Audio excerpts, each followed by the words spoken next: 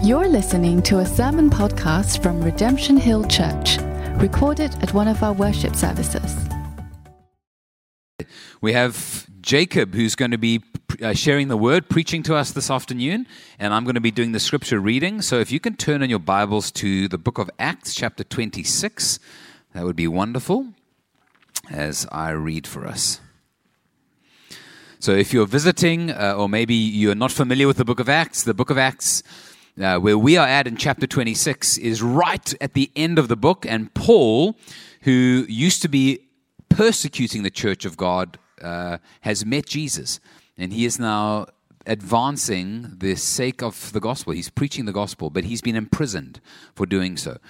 And we pick up now where he is speaking to leaders, Agrippa and Festus. So let's read Acts chapter 26. So Agrippa said to Paul, "You have permission to speak for yourself." Then Paul stretched out his hand and made his defense.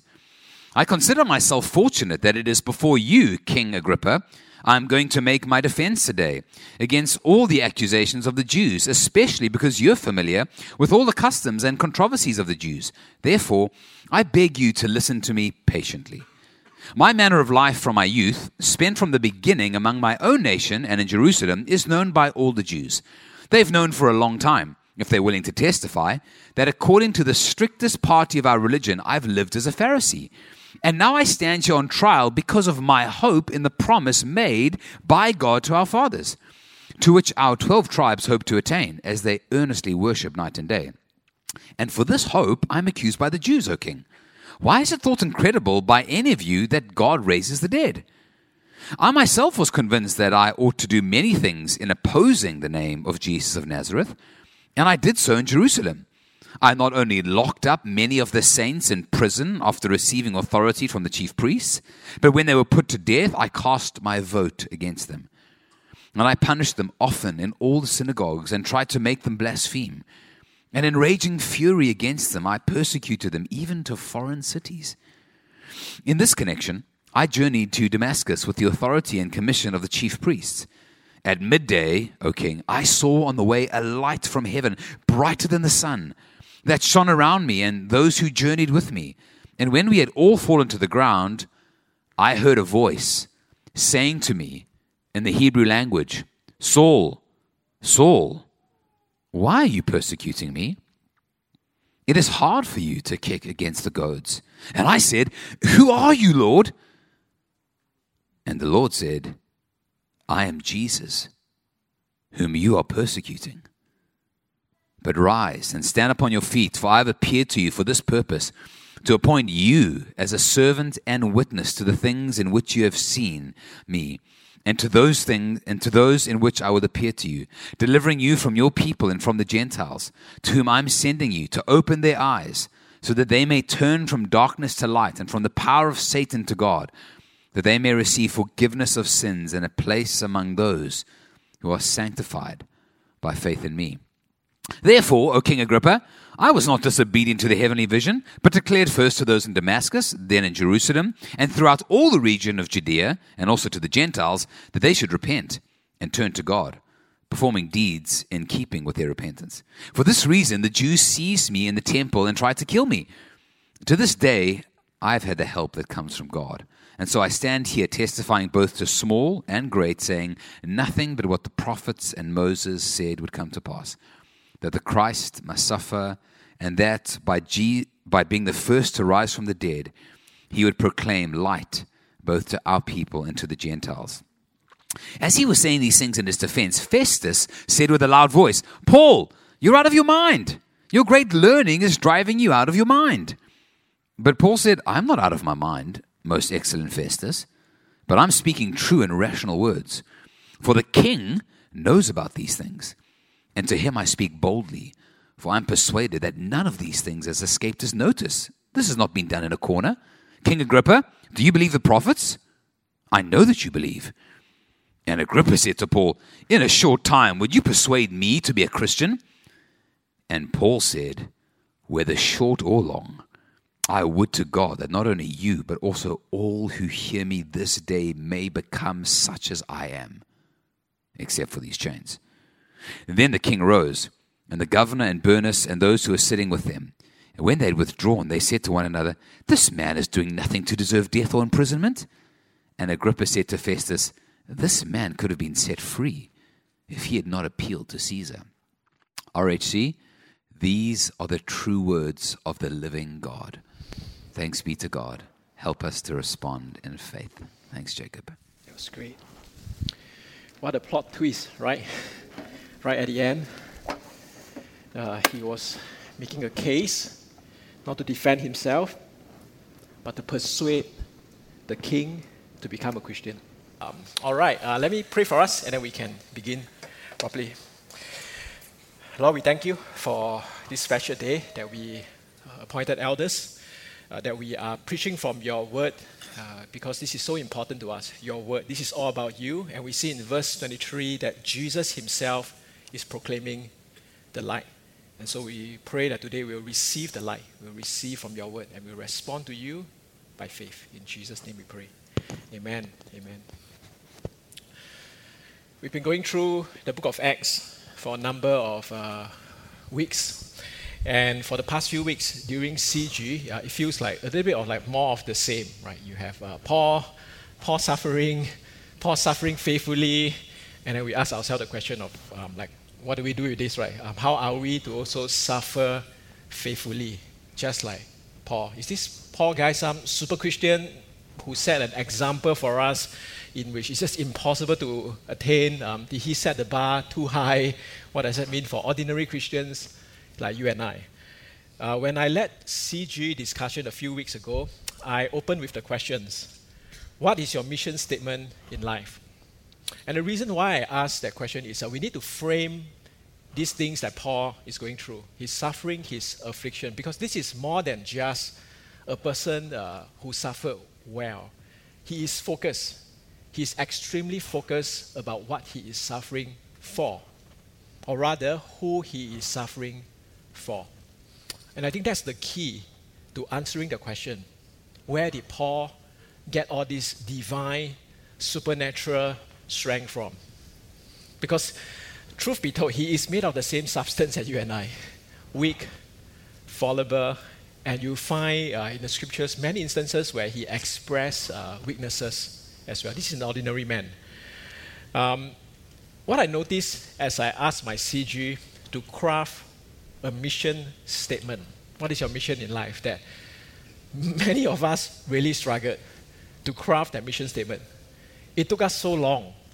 So typically if you ask the how are you, people get warm up very quickly, right? They can just talk about their days, their week. But when it's phrased, what is your mission statement in life? I noticed almost everyone was struggling to articulate what is that one mission statement in our life. And I'm not too surprised in some ways, because we live in a city where there's just temptation all around us, telling us that if we were to buy that product, if we were to get that thing, if we were to finally achieve this or that, then our life will be happier, will be more fulfilled. So the truth is this, right? Most of us actually don't spend too much time thinking about what am I here on earth for? What do I live for? What is my missions in life? We simply cruise along. And that is something that I pray, I hope that this text will challenge us to realign ourselves in what God is doing. If you are non-Christian, if you are here exploring the Christian faith, sitting in here because you want to know more about who Jesus is and what is the good news of Christianity, I pray today that you see and experience that Jesus himself is appealing to you. He is the one who is preaching to you the word, the light. I'm just an instrument. And I pray that by the end of this service that you would experience something of God that will cause you to respond to him. Don't take it from me. Respond to him directly. And for the rest of us as believers, my encouragement is really just 3 words. Go, tell, persuade. That's my sermon title, and that's my 3 points. Go, tell, persuade. It should be quite easy for you to remember. So I'll just dive straight in. Go. I think the book of Acts is straightforward so far. We are sent, therefore go. Okay? We are sent, therefore go. When you look at the beginning of the book of Acts, Jesus ascended into heaven. He left behind his Holy Spirit to his disciples and all his followers. They were filled by the Holy Spirit, the church was birthed. And it wasn't just birthed so that they could enjoy fellowship and sing worship song and enjoy themselves day in, day out. They were given a mission. You shall be my witnesses in Jerusalem and to the end of the earth. That was what Christ told his disciples. They shall be called witnesses. Now, you will look at this text. When you look at this text, the dispute, the clue of the dispute is actually in verse 19. There was a certain Jesus, according to Festus, who was dead. He was crucified on the cross. He was dead. They put him into a grave, locked there. The grave was closed. And Paul and many others asserted that he was alive. He is alive. And I just want to remind us that today that is still the Christian message. Nothing has changed. You and I are called to go into the world to testify that Jesus is alive. Through your life, through your testimonies, through your words, through your silence of in certain situations that you face, through your faithfulness, you will testify that Jesus is alive. Now, Paul received this call. In fact, he received quite a supernatural, amazing encounter with the Lord Jesus himself, and his life was changed. He obeyed the call. He knew he was sent. He was a man on a mission, and he went and he kept going. He kept going even though there were opposition, there were hardship, there were trials, there were setbacks, and it hurts, and he kept going. I just want to pause a moment because this could be for some of us seated here. Many years ago, maybe you have received some kind of call in your life. I'm going to live my life for Jesus.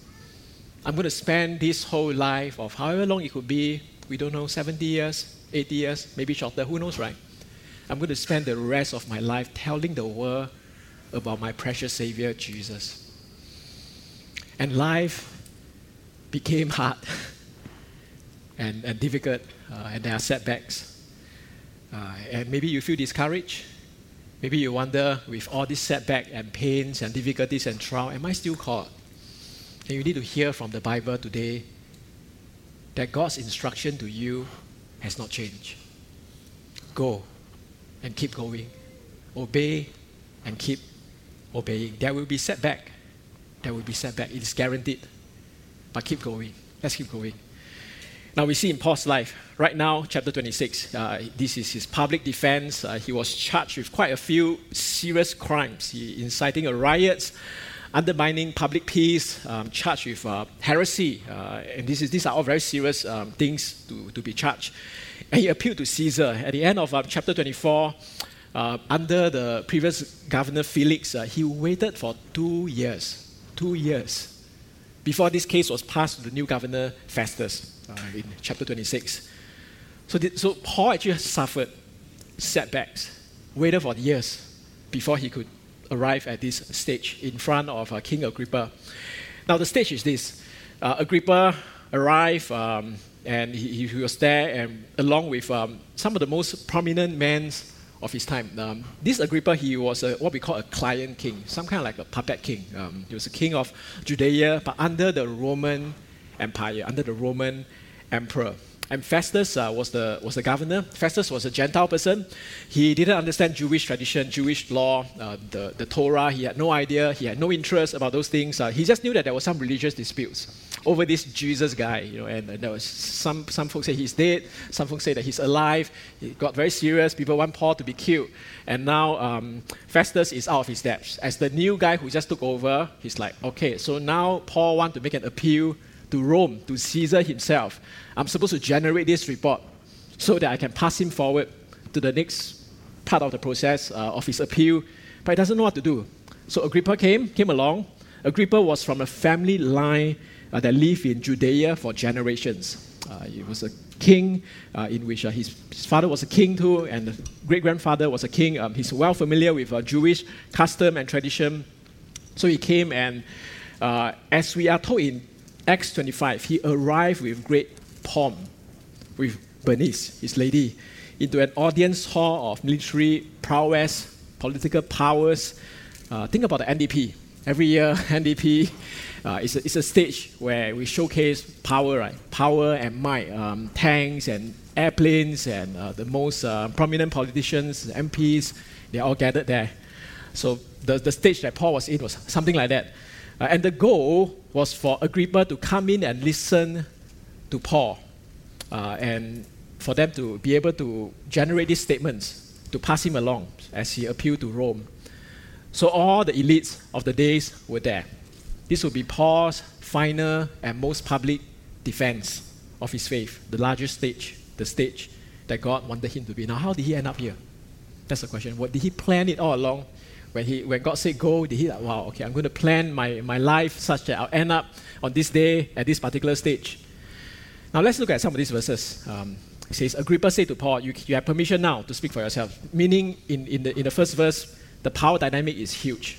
A king giving Paul the permission. Before Paul could speak, he needed permission from the king. And then Paul made his case. And he began by saying, I consider myself fortunate that it is before you, King Agrippa, that I'm making my defense because you understand the Jewish law and so on. So I beg of you to listen to me patiently. Now, some context here is perhaps necessary for us to understand the tension in the story up to this point. This was a man whose great-grandfather, King Herod, tried to murder Jesus when Jesus was a baby, was a child. And when he failed to do that, as he was trying to do that, he murdered many other innocent children. Agrippa's grandfather beheaded John the Baptist. His father murdered the apostles, James. So this is unlikely to be a friendly conversation. If you look at the history and the context, this is the stuff of drama. Again, and how Paul began by sharing he started to talk about his youth. My manner of life from my youth spanned from the beginning. It's known by all the Jews. Now, how did Paul end up here? There's no short answer to that question. It was a journey that began from his youth. Even before he knew God, God was already in charge of his life, sovereignly leading, directing, using every situation, giving him even his intense personality, so that through conversion it will be channeled, turned around for the agenda of God's kingdom. Paul certainly did not plan his life into that level of detail that ended up here. He had to relinquish control.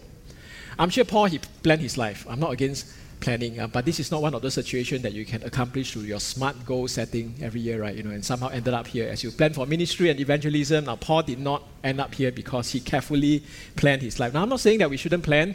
We should plan like good Singaporeans. But the point is this: you can plan all you want to, and God is ultimately sovereign. He's the one that directs your steps. Our point, our reference is to keep going and to keep trusting. And in every situation, remember what we are living for. We are living for Jesus. We are living as people on a mission. In case you think that this is just for Paul, this is just for the super Christians or those who are appointed elders, then they are like, they sign up for this, and Joseph is like, wow, did I sign up for this special treatment? I think this is for all of us, and I'm going to show to you in a moment. This is the word of Jesus. It will be up on the screen for you. It's from Luke chapter 21. Jesus addressing his disciples, saying that they will lay their hands on you, they will persecute you, they will deliver you up to the synagogue and prison. And guys, you will be brought before kings and governors for my name's sake. By you being a Christian, testifying to the word that Jesus is alive, this will land you into hot soup, literally for some of them. And this will be your opportunity to bear witness. So let this sink in. This is not just for the super Christians, the elite Christian, the apostles and the Paul and so on. This is for all disciples. In all situations, to witness, to testify for our faith. Redemption Hill Church, I know we talk about gospel-centered theology, theological depths. Does that gospel-centered theological depths in our life, in our church culture, does it produce a missional life that see persecution and trials as opportunities to bear witness for God? Is that the case for you and I? Now, it's easy for us to witness and share our faith in a cozy setting like this, in a ballroom, attend church, and do our Christian thing in a context like Singapore. But often when things don't go our way, when we land ourselves in trouble for being Christians, do we see those hardships and setbacks as opportunity to bear witness for the Lord? I just really want to encourage us. Go and keep going. we are called, we are sent. Let's keep going. Let's keep going. So that's point one. Let's keep going. We are called to go, we are called to tell. So Paul simply shared his story. He simply tells his stories. He tells his testimonies. Life from his youth. Verse 5, live as a Pharisee. Verse 6, now he stands on trial because of the hope in the promise made by God to his fathers. And then verse 7, for this hope I'm accused by the Jews, O king. Why is it thought incredible by any of you that God raises the dead? His point is this, doesn't our faith, doesn't it point out that God can raise the dead and is fulfilling all his promises that was given to the prophet? And now his point is that all these promises are fulfilled through that one man, Jesus Christ, the God who came and took on flesh and went to the cross for you and I. So that's the message of Paul's life. He kept repeating that again and again. And then he talked about himself. When he talked about himself, this is the way he talked about himself. I'm convinced that I ought to do many things in opposing the name of Jesus of Nazareth. So he's talking about his past. And I did. I locked up many of the saints. I put them to death. I punished them in all the synagogues. In raging fury against them, I persecuted them even in foreign cities. Verse 11. And then something changed. Saul, why are you persecuting me? It is hard for you to kick against the goats. So Paul is highlighting that I am awful. I'm the chief of sinners. I've done many bad things in my life. And I encountered Jesus. And Jesus, the first thing that he said to me was to convict me of sin. So this is not a warm and fuzzy encounter with God in which I feel so loved by the love of Jesus. This was like the first meeting was like, why are you persecuting me, murdering Christians, and doing all these awful things against me? And Paul actually knew that was the Lord. That was the Lord whom he worshipped. So he knew from the first statement that he encountered from Jesus that he was a sinner. But here lies another small little detail that was missing in Acts chapter 9 when we were told about Saul's conversion as he became a Christian. There's a line that says, it is hard for you to kick against the goats. Now, what does that mean? I don't presume that we use that word in our normal language these days, the goats. This is back in those days, in the days when farmer uses animal to plow the fields. It is a stick that is sharp, that you use to poke at the animal, to inflict pain, to get them to move in the right direction. So if you want your ox to move in a straight line and the ox stray to a different direction, you use the goats to inflict pain on them until they cooperate. So what is Paul saying? I am like an animal, foolish, and needed my master to direct my path. And this is how I ended up here. Can you see the humility here? It's not about look at me, look at how awesome I am, look at my credibility, look at how spiritual and learned I am. Therefore, based on my testimony, based on how I'm able to debate you and win you in this argument, based on that, you need to believe in Jesus. No, he's just humbly telling his story, making much of Jesus, and highlighting the grace that he has received from Jesus. Paul is saying, I'm the chief of sinners. And the good news is Jesus saved sinners. Jesus saves sinners. I'm quoting a friend. Church, we don't have to look good to make God look good. We look weak and broken and needy to make our Savior look all-sufficient and glorious. That is how we tell our story. That is how we proclaim to the world who Jesus is.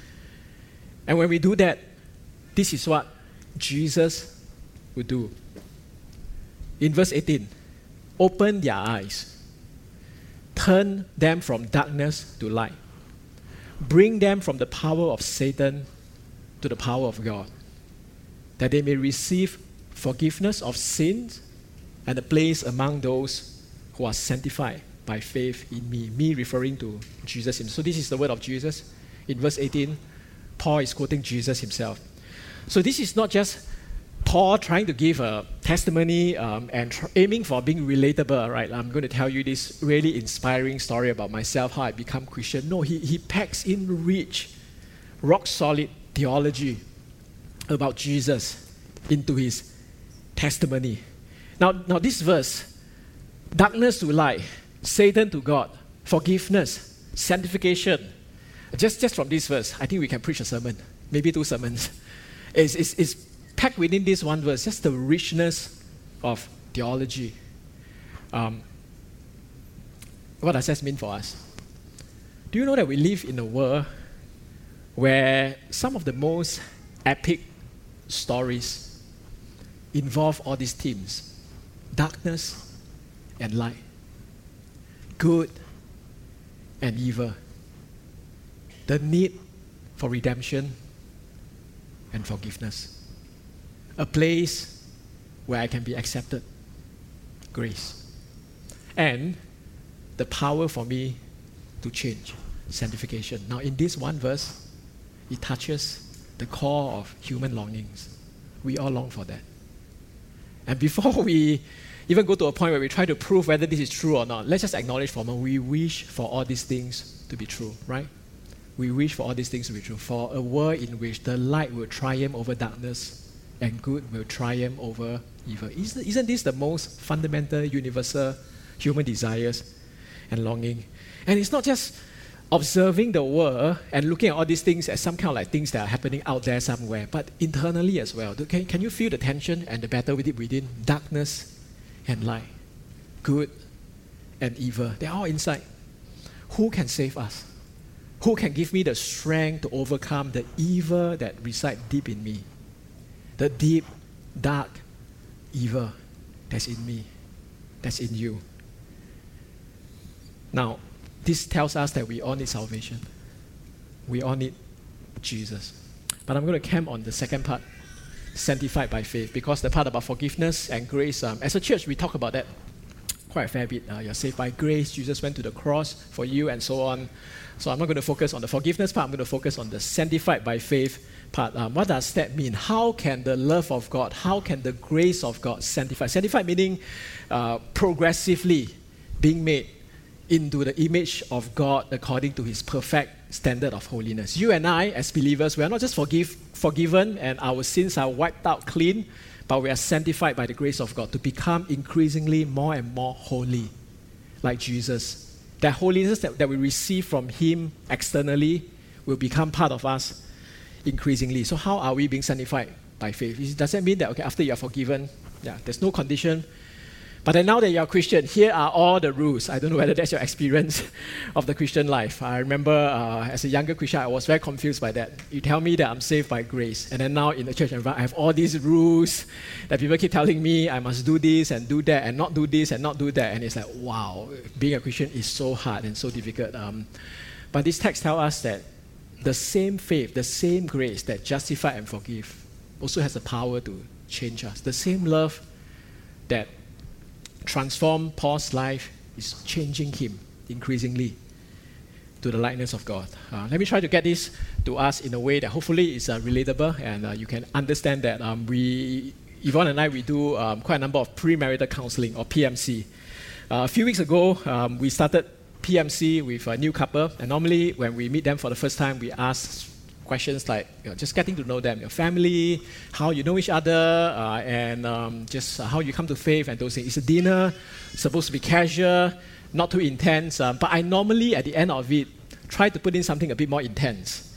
And the question that I often ask is, now that you are thinking about marriage and getting married, consider what are some of the things and challenges that could cause you in the days ahead to even consider divorce. So what would be your deal breaker?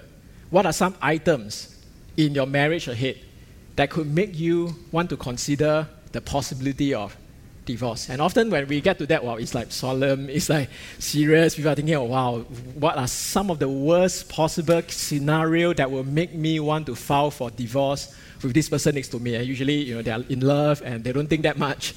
But the whole point is to get them to think what would be your deal breaker. It's a very, very often very, very fruitful discussion that we can understand each other better, know them, know the couple a bit more. And I know that my wife's deal breaker is infidelity. She grew up in a household where dad had an affair, and that affected her, her mom, her sister very, very deeply. So this would be a deal breaker for her. And so I normally say, Yvonne would say that if I ever cheat on her, this could be the end of our marriage.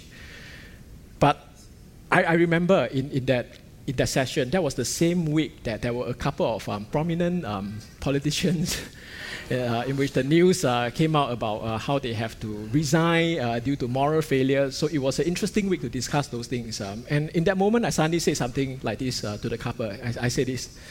I actually think that even if I were to commit the stupidest sin that could jeopardize my marriage, I actually have confidence from the past 12 years of marriage that my wife would still love me.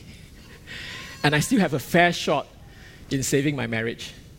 Now, before you get it in the wrong idea, you can actually laugh and release some of the nervous energy. I'm not implying anything bad or what. I'm trying to get to how the gospel transforms us. Because I'm not motivated by fear. I'm motivated by a love that is too precious for me to mess up. You understand the dynamic there? Because I know that I am accepted, because I know that this love is deep, this love is precious, it changes the way you are being motivated. It's no longer about if I do wrong, someone will reject me and divorce me. It is about, wow, I have something so precious. How can I mess this up? How can I mess this up? Friends, I'm talking about the love of Jesus. I'm not making this about me or my marriage. I want us to look at the love of Jesus. He went to the cross to cleanse us of sins. He is faithful to the end. And no matter how many times you mess up, He remains faithful to you. Does that move you? If that moves you, that must change you. That must change your attitude towards your sins. That must give you new courage and new strength to fight sins. Because you must remember that God is now your master. You're transformed by His radical love so that we follow Him and live according to His way. So back to Paul. Is he a super Christian? He's not. I can show you from another couple of verses just to press in this point a little bit more. Verse 22, 23. This is the secret to Paul's life. To this day, I have had the help that comes from God. So I stand here testifying to all of you, saying nothing but what the prophet and Moses said would come to pass. That Christ will suffer, and by being the first to rise from the dead, He will proclaim light both to our people and to the Gentiles. Now, just a few observations. What is Paul saying here? He's saying that in case you think I'm a super Christian, no, it's not true. Help has been given to me all this while, and this help comes directly from God. In case you think that I'm a gifted preacher, I can preach in a way that is compelling, I'm telling you no too. I have been saying nothing other than what the prophets and Moses had already said. I mainly just repackage what they say and point to Jesus and tell you that this Christ is the one that suffered and He overcome death for us. In case you think that I'm the one proclaiming light, look at the language. He would proclaim light, not me. I don't have the light. I only have darkness deep inside. But Christ Jesus is the one that proclaimed light to all of you. So I hope that settled it for all of us. This is no super Christian. This is an ordinary man like you and I. Same substance. He feels sadness. He gets discouraged. He gets depressed and anxious. And he's saying that I have help that comes from God. I have a message that comes from Moses and the prophet. And I'm not here to proclaim light to you. Jesus Christ is the one that is proclaiming light. Now, our story are part of a grander, more epic, redemptive story. We are weak and needy characters in this story because this story is about Him. The true hero is not us. The hero is Jesus, the all-sufficient Savior whom we give glory to. Today we appointed 2 new elders. One of them is seated there, Joseph. Isn't this a wonderful news? Because you know what's going to happen when we appoint people into leadership, and it's very tempting for all the leaders, especially in the context of church and spiritual leadership. When you appoint someone here, myself, Akyong, Simon, whoever that's being appointed as elder, there's such a huge weight. Yeah, I'm supposed to be this super Christian. People get so shocked when they realize that I sin all the time. But when we are clear about the gospel, it is so liberating. Through your weaknesses, even when you mess up, God can glorify himself. I noticed that when he was standing here, I have the privilege of doing his wedding as well. He had that expression, his eyes was closed. The same way that he made a vow to love this woman seated here, he took that with the same seriousness. I'm going to discharge my duty, but not by my own strength, by the grace of God. Isn't that marvelous? So let's continue to build this culture of leadership and servanthood in our church family. Those who stand here are servants. We are not here because we are special, we have some special power, anointing. No. There's some kind of anointing. I know the word is very loaded. God has called us, that's what it means, right? He set us apart. But we are really made of the same substance. We are fallible, we are weak, and we are here to tell you that Jesus is the main hero, not us. So go, tell, finally, persuade. That's my last point, persuade. Now, the word persuade came out from this text, verse 28.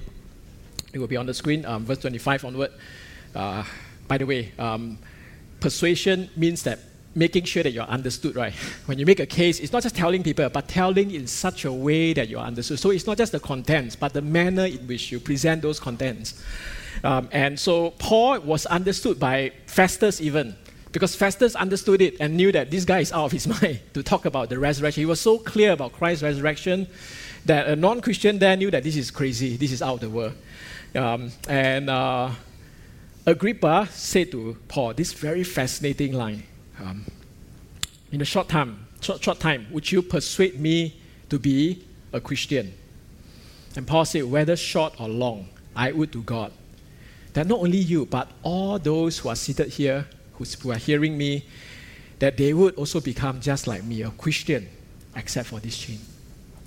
Now, I want you to just imagine how dramatic that is. How compelling that is. It's not just a man who is standing there giving a very clear, concise, intellectually stimulating argument to prove that the resurrection took place. No, he was all in.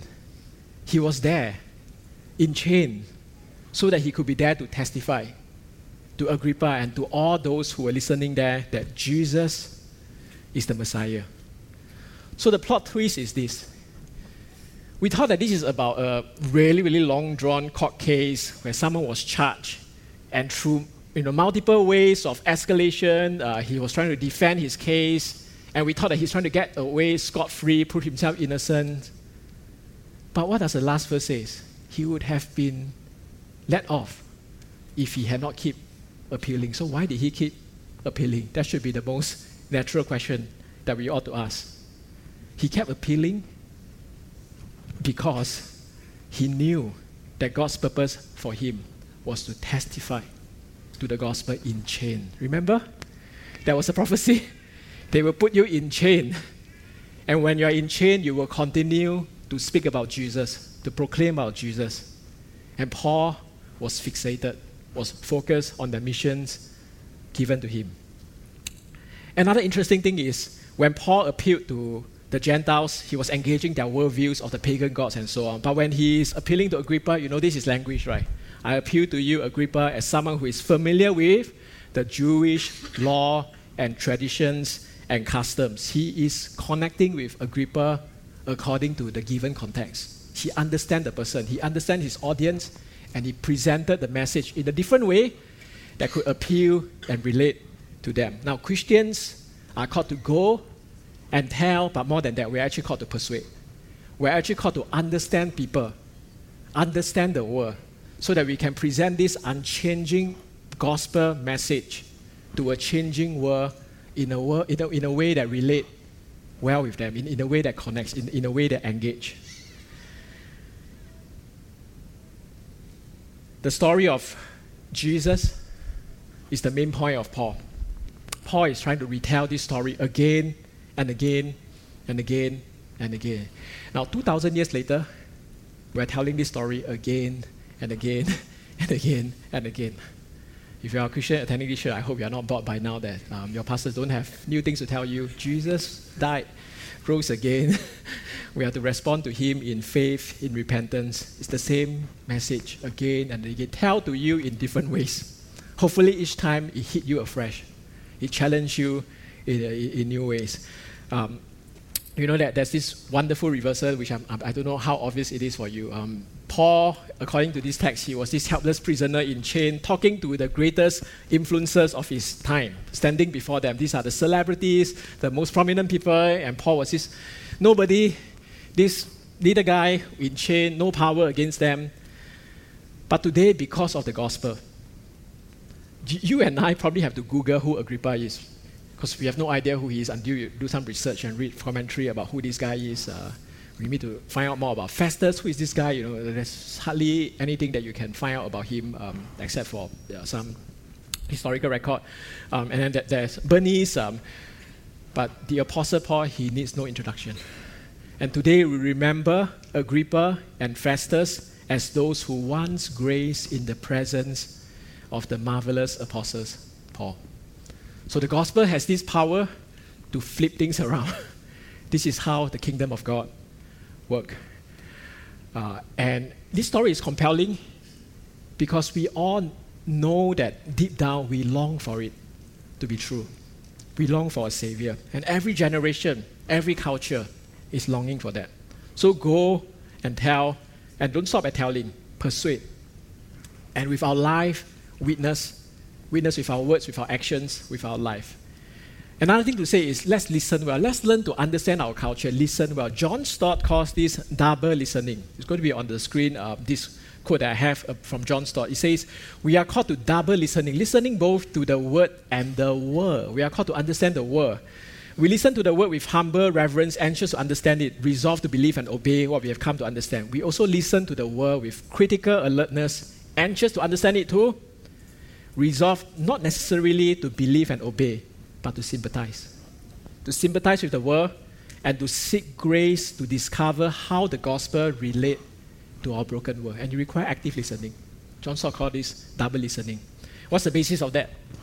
Why do we need to care about the word and understand the word, understand culture, so that we know how to present the Christian message to them in the most compelling way? Am I saying this because I have no faith that God can just, save and it's about me? No, I'm not saying that, or I'm not saying let's improvise the message.